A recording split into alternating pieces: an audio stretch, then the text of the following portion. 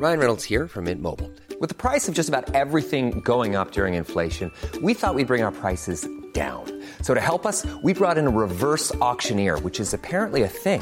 Mint Mobile Unlimited Premium Wireless. How to get 30, 30, bit to get 30, bit to get 20, 20, 20, bit to get 20, 20, bit to get 15, 15, 15, 15, just $15 a month? Sold! Give it a try at mintmobile.com/switch. $45 up front for 3 months plus taxes and fees. Promo rate for new customers for limited time. Unlimited more than 40 gigabytes per month. Slows full terms at mintmobile.com. Burrow is a furniture company known for timeless design and thoughtful construction and free shipping, and that extends to their outdoor collection. Their outdoor furniture is built to withstand the elements, featuring rust-proof stainless steel hardware, weather-ready teak, and quick-dry foam cushions. For Memorial Day, get 15% off your Burrow purchase at burrow.com/ACAST and up to 25% off outdoor. That's up to 25% off outdoor furniture at burrow.com/ACAST.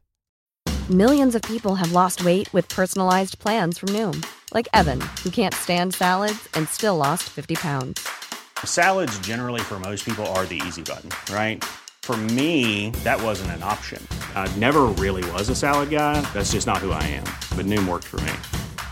Get your personalized plan today at Noom.com. Real Noom user compensated to provide their story. In 4 weeks, the typical Noom user can expect to lose 1 to 2 pounds per week. Individual results may vary.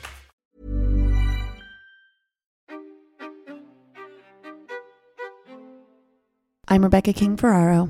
And I'm Michael Sean Breeden, and you're listening to Conversations on Dance. Happy New Year, Rebecca. Welcome to 2022. Season 3 of COVID. Oh, no. Terrible opener. No, we're gonna, I mean, it is dark to imagine. Like, I was thinking, like, what would I have thought last year? When I had my New Year's, we had a small gathering outside. It was literally, sub-zero temps. We were all just really bundled. Mm-hmm. We were like, okay, trying to be as safe as possible. You still want to see some people. Right. And then if you had told me in that moment, like, the joke's CDC on you, says 1 year from now, 1 year from now, America will record 1 million cases in a single day. I want to say quickly, I don't know why this has been, probably no one has thought about this but me, but I did feel bad because our last episode of 2021, we were with Evelyn, our friend, and we were kind of joking about Omicron, but we also recorded that a week, but it all happened so fast, and we recorded it a week before we released it. And anyways, it was obviously not something to be joking about. Well, COVID is serious, but we just, I don't know, we make light of things that are dark to distract us from those realities. That's right. Well, we hope everybody out there is safe, getting boosted. Mm-hmm. And how was your holiday season, Mikey? What did you do?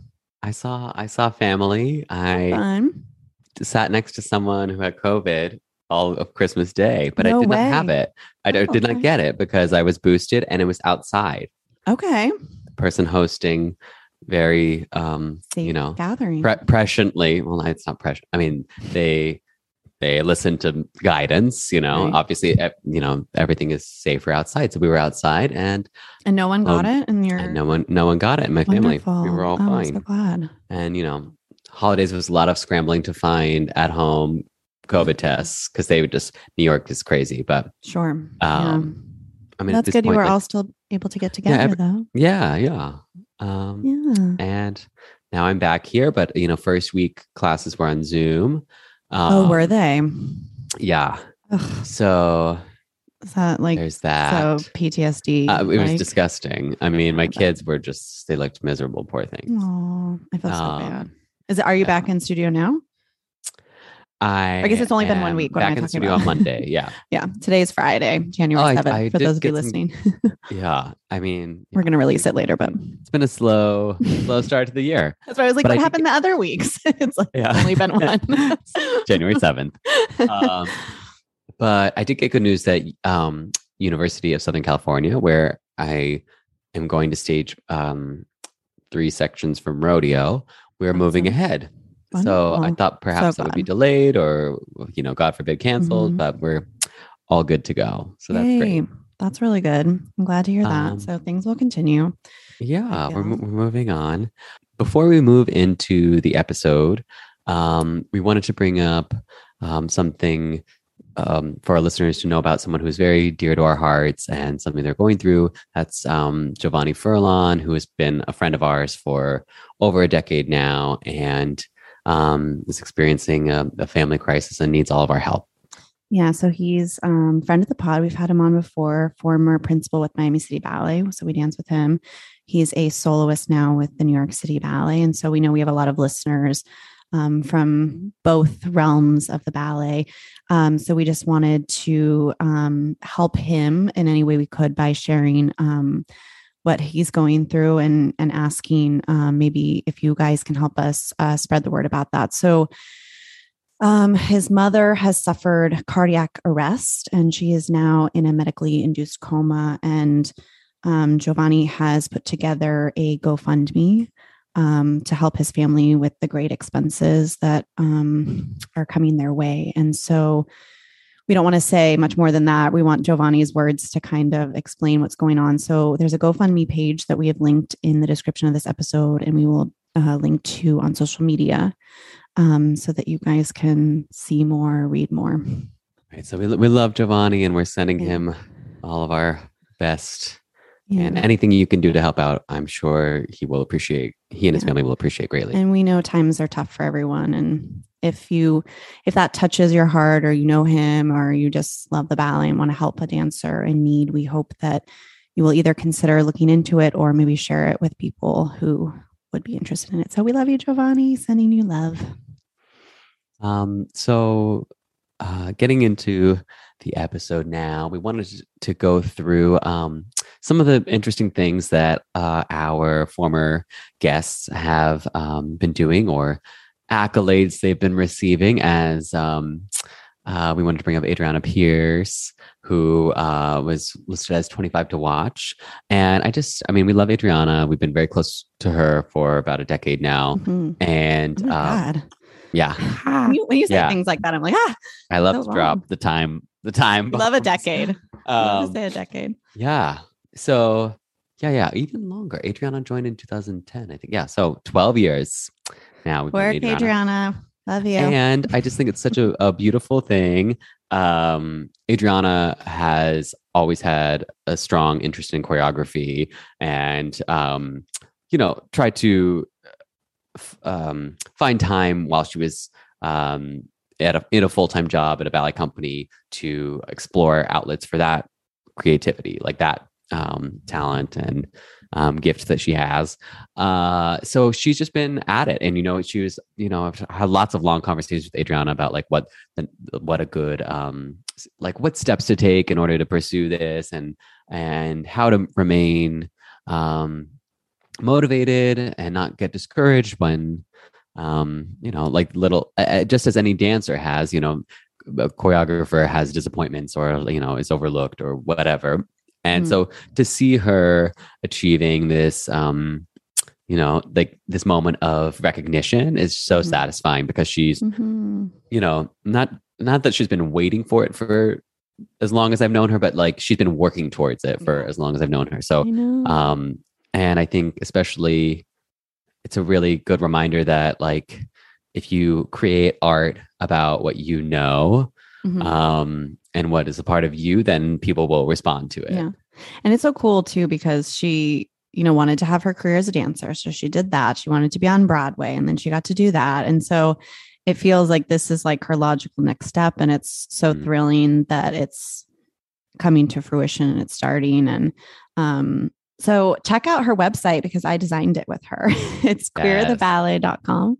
And so I hope that you guys will check it out. What she's doing is really cool. There's videos on there. There's photos. There's information about future performances, which may be changing due to everything that's happening. COVID, but right. You can sign up for her email list and stay in touch with what she's doing. And so we will absolutely try to keep you abreast of information regarding Queer the Ballet, which is a project we're hugely supportive of and excited for. And we love you, Adriana. We're so happy that you've achieved this level of recognition that you so deserve. I love that. Yeah. So awesome. Moving on. So this was something that happened. I was visiting our friend Holly, former dancer with Miami City Ballet and Pennsylvania Ballet. upstate, and the artist formerly known as Pennsylvania Ballet, now Philadelphia Ballet. But there are like real bookstores up there still. What? You know, I mean, I went in a Barnes and Noble like that. I was like, talking, this is so weird. I was talking to Helen, our friend from Miami City Ballet, the other day, and we were talking about something. She's like, well, why don't you like go check it out in a store? And I was like, a store? Like, I literally had not thought about, like, I was just sending her links to stuff on Amazon. Just like, don't you want to see it in person? And I was like, what? It's so bad. Anyway. Well, so I was in a bookstore and we were looking at kids' books for Holly's newborn. And then I was in the kids section and I saw the book Black Ballerinas, which is by a friend of the pod, Misty Copeland. And I just like thumbing through it. It was so beautiful. I love, so it's telling an individual, there are, I don't know, maybe 24 or so ballerinas, and every other page is an illustration of them, you know, as a dancer, and then text telling their individual story.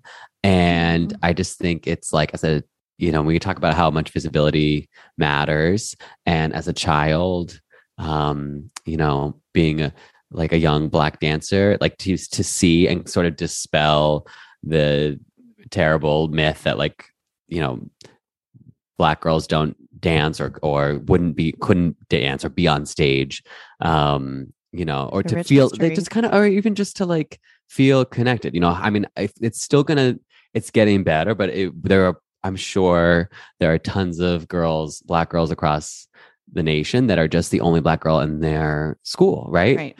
Sure. Like, you know, I was the only boy for so long. So reading books where I was like, wait, like boys are in ballet. Right. Like that made an effect, had an impact on me. And I just don't know how much literature there's been for young Black girls to be like, I have look at all these role models, look at all these women who are amazing and did it. And I just thought it was really beautiful. And to see, like you look at it and they list all the ballerinas on the main page, and you're just like, that is like such an impressive, amazing group of dancers. So it's really a beautiful book to look at. The illustrations are gorgeous, but then also like the impact and meaning behind it, I think, is really wonderful.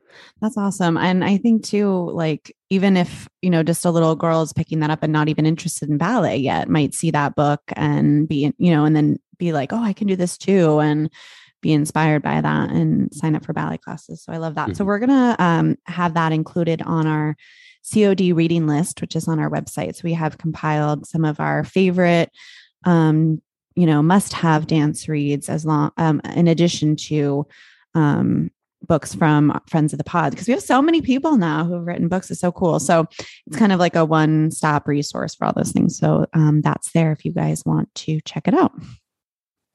Another project that I wanted to bring up that involves 4 former guests of ours, Phil Chan, Gina Pascoven, Harriet Jung, and Daniel Applebaum. So we've talked to Phil. Is it just once? No, we talked to him twice. At least twice. One time with Gina, one time by himself. Yeah, that sounds right. Yeah, so we've talked to Phil twice on the pod, and you know, he's always very clear with what his mission is. And one cool thing that he just did recently, so it was a premiere of Ballet de Porcelain, or The Teapot Prince, and it was at the Met Museum.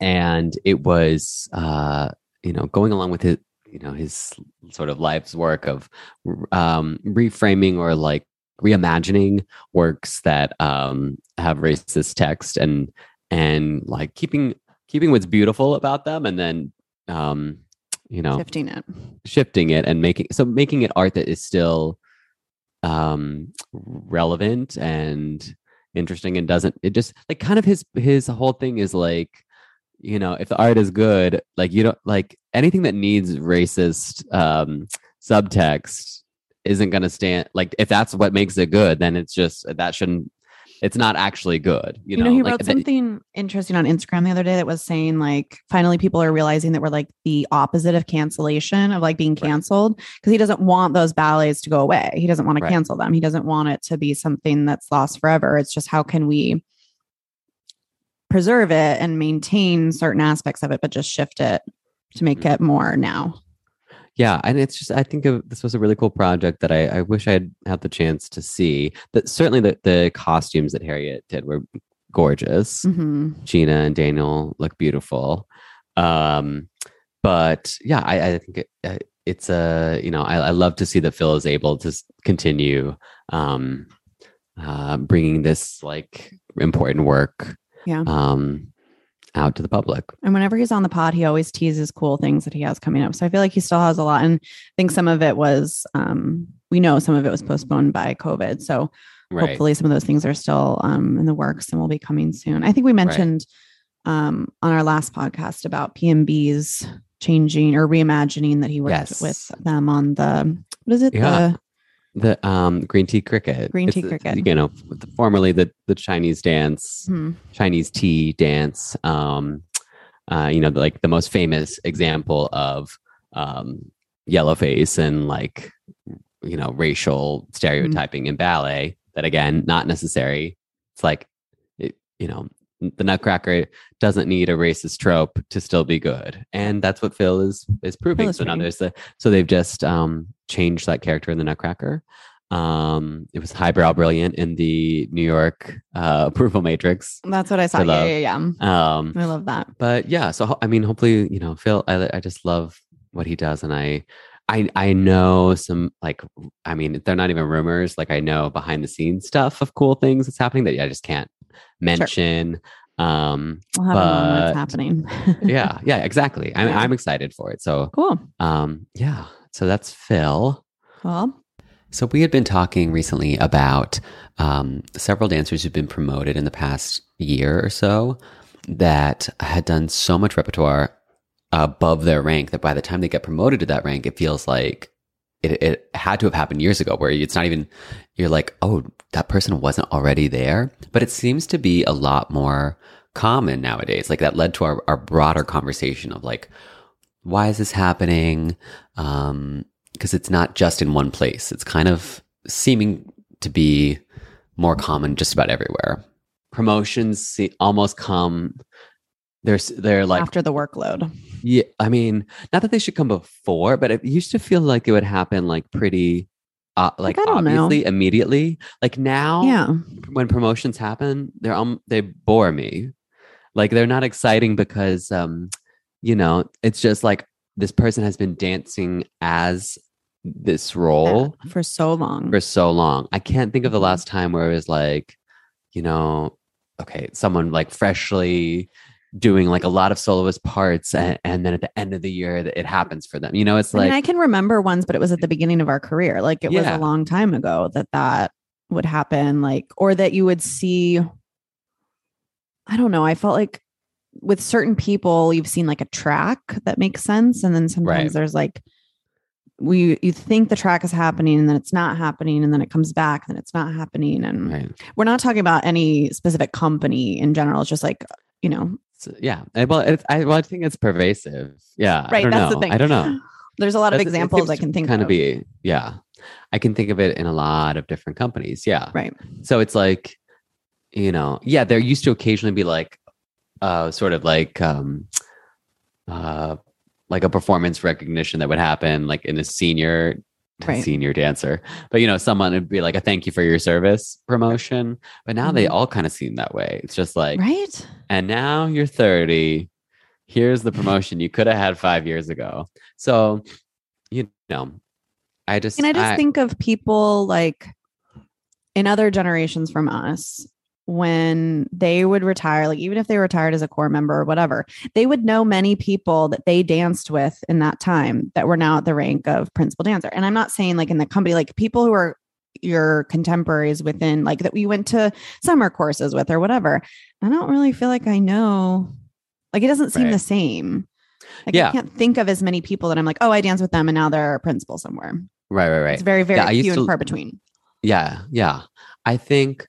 And I'm just basically like the crux of our discussion was just that if you do the work, you deserve the promotion. We're pro promotions. Like the thing is, I don't want to get it twisted and be like, maybe some of what is not a bad thing is like people are getting opportunities later Like, which a lot of our guests have told us has been really great for them in a lot of ways, because then they're more mature dancers and can approach it differently, you know? I'm not saying everyone should do theme and variations at 17 and then get promoted to principal at 18. I'm just saying, like, if you do the work, you should get the promotion. And it just seems like now, I don't know why ballet companies are more comfortable waiting.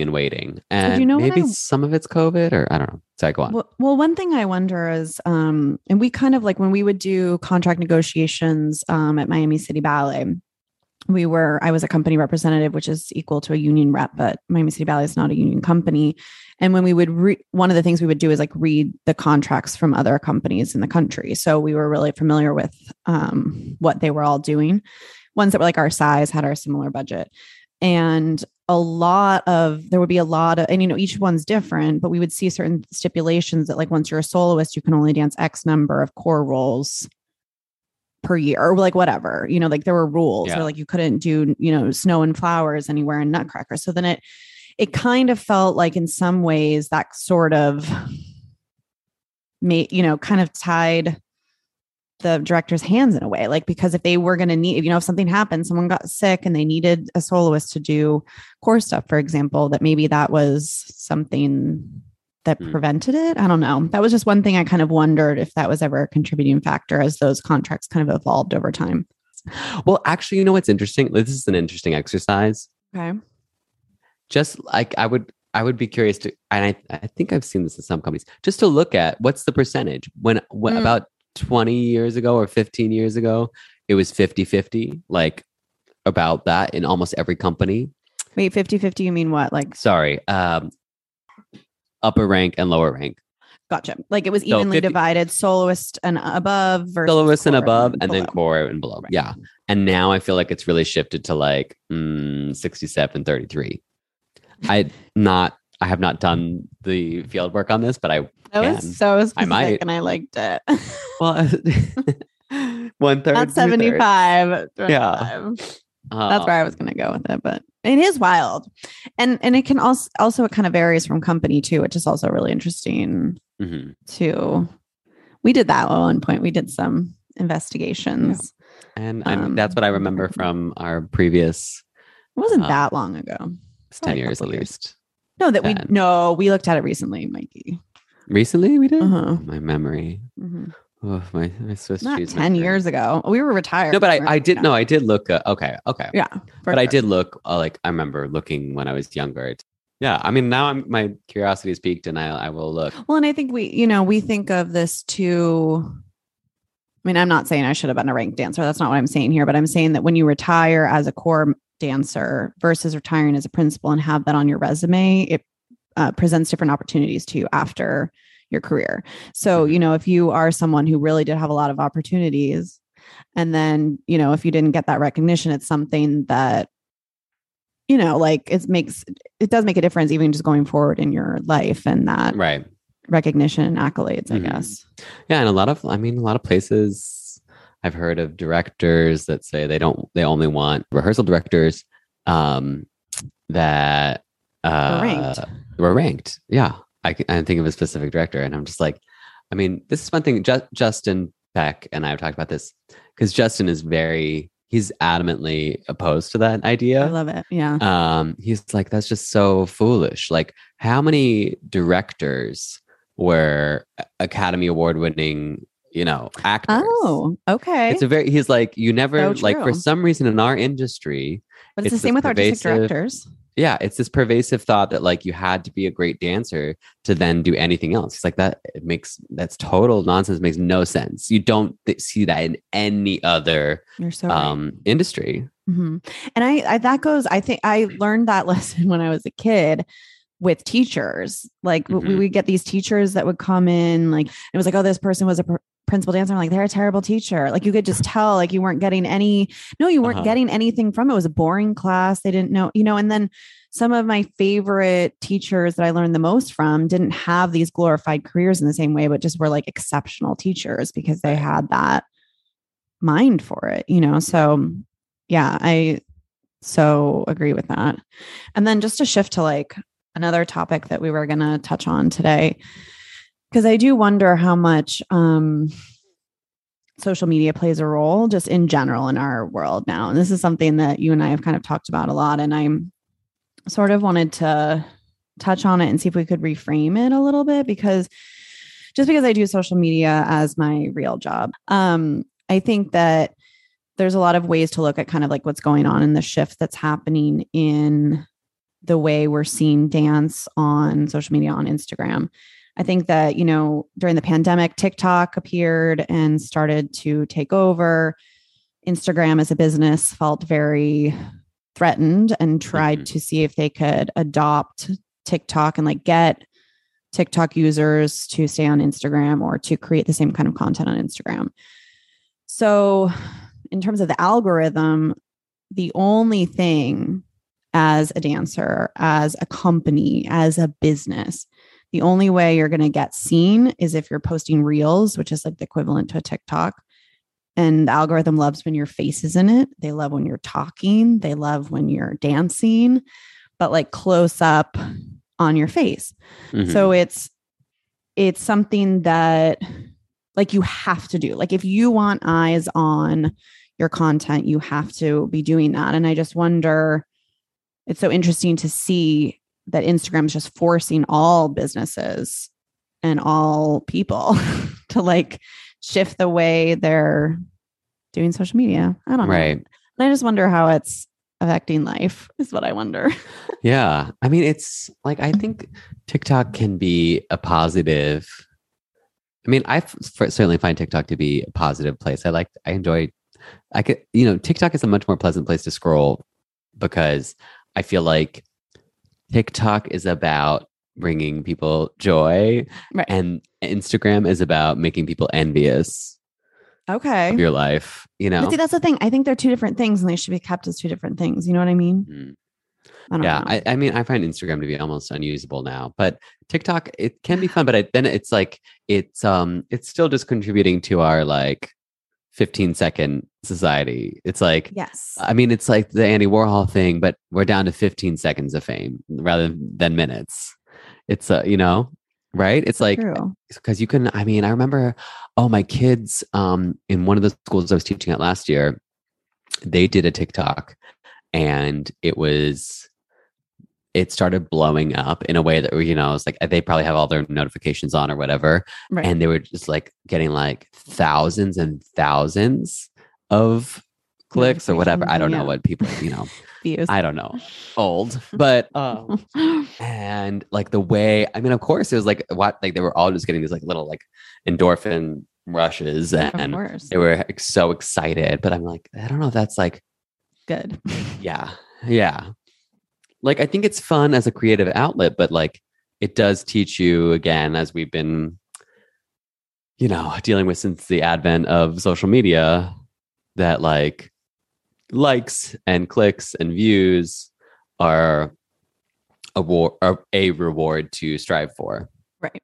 And I think that also it's like, many turns are like, I don't know. And like one thing you and I have sent back and forth to each other is like, something super random. Like, I don't even know who this person is, but there's someone that's like clearly a student that's posting things like tips for doing this and like increasing your strength and like stretching your ankle. And it's clearly like a young girl. I have no idea who it is. No, like hate on them. Like, but again, what I'm saying is like the algorithm and that feeling of that 15 seconds of fame, like drives it.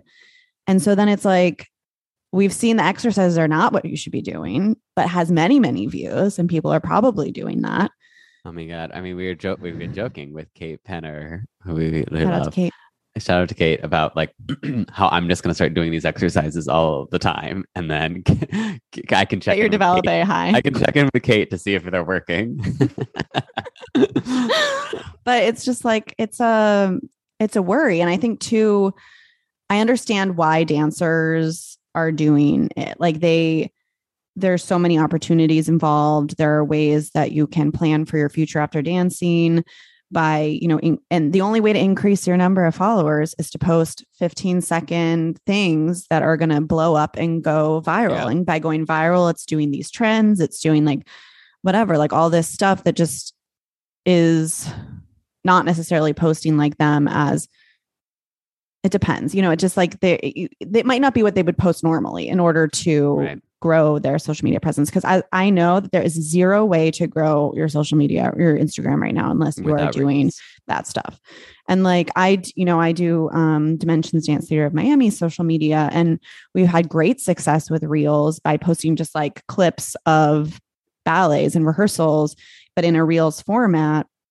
But we're never going to go viral, but we've gotten, just because we don't do the trends and whatever. Cause it's an organization. Okay. That's what I'm saying is like, I think that Instagram, but I love what you do on Dimensions account. Oh, like thanks. it is fun. It's still enticing to me to see like a 15-second clip of a ballet rehearsal. And like, it's not like you don't post the things. I'm not opposed at all, like to seeing someone do 10 pirouettes. Like that's fun. You have to throw it in there because then that's the stuff. No, and I'm saying it's not like you don't post that, but it's like when you do that, it's like, oh, fun. It's not like, no, it's like, that's just a part of everyday ballet life versus like a gross, like grab for.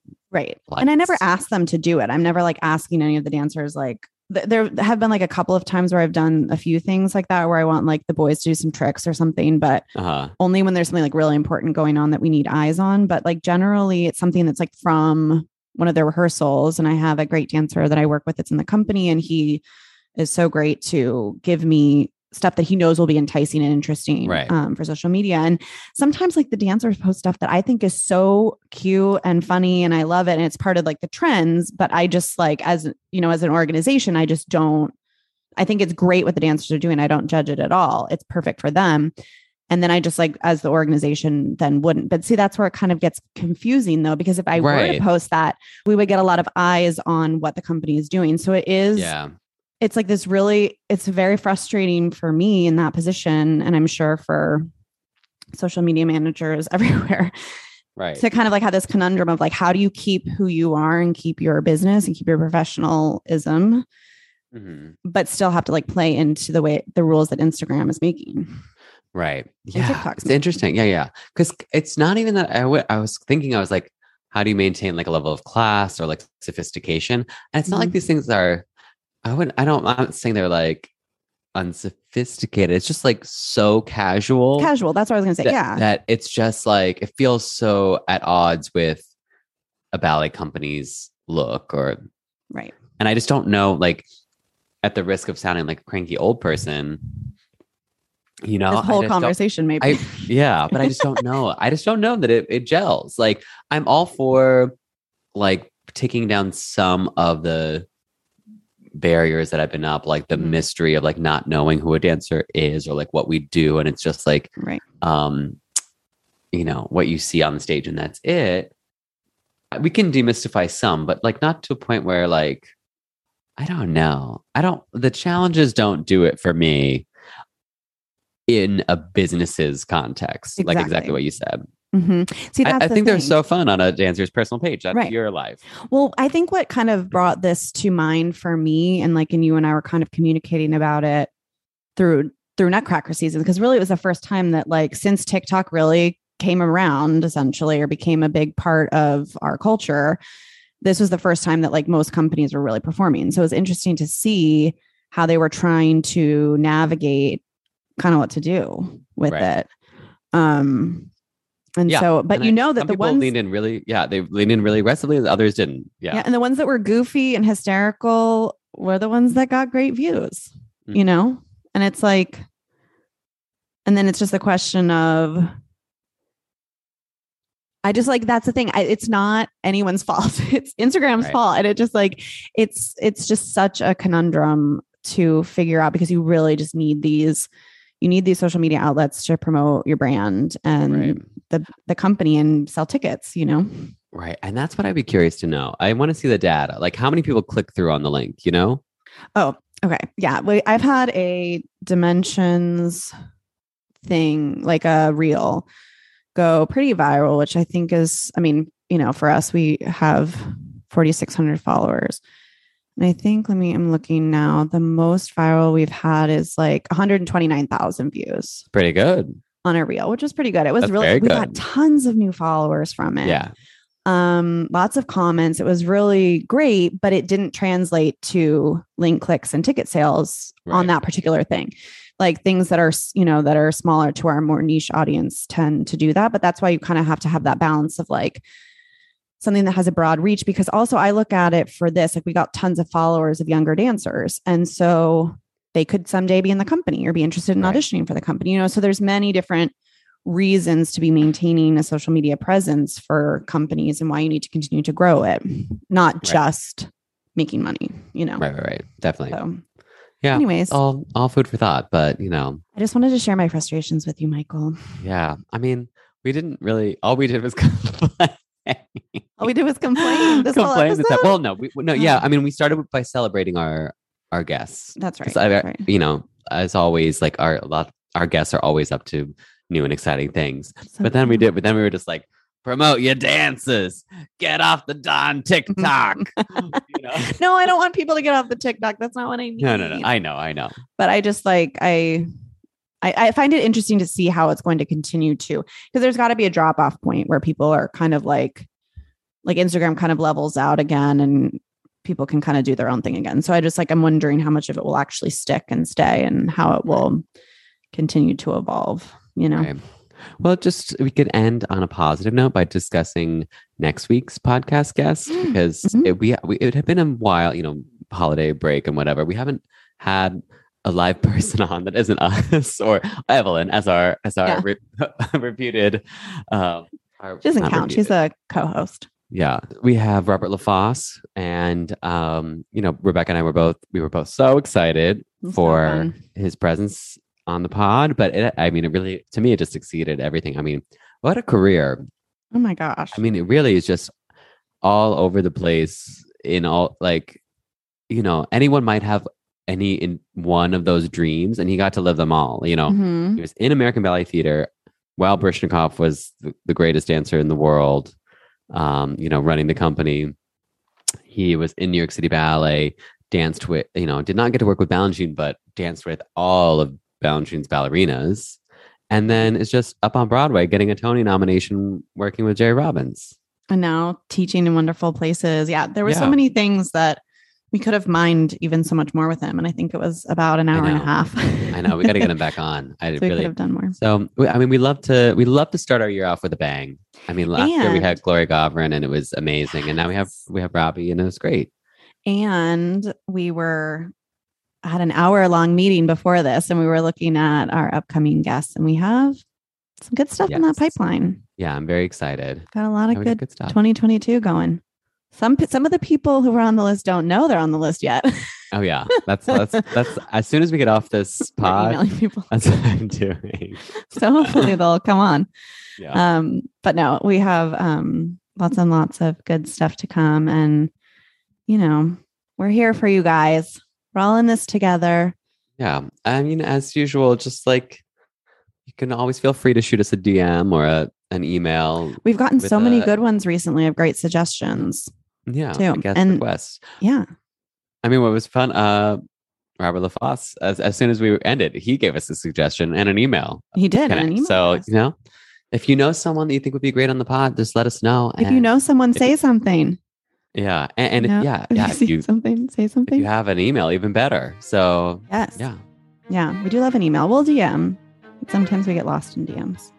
We love an email. All right. Well, thank you, Rebecca. Oh my God. Thank you, Michael. See you next week. All right. We'll be back. Bye.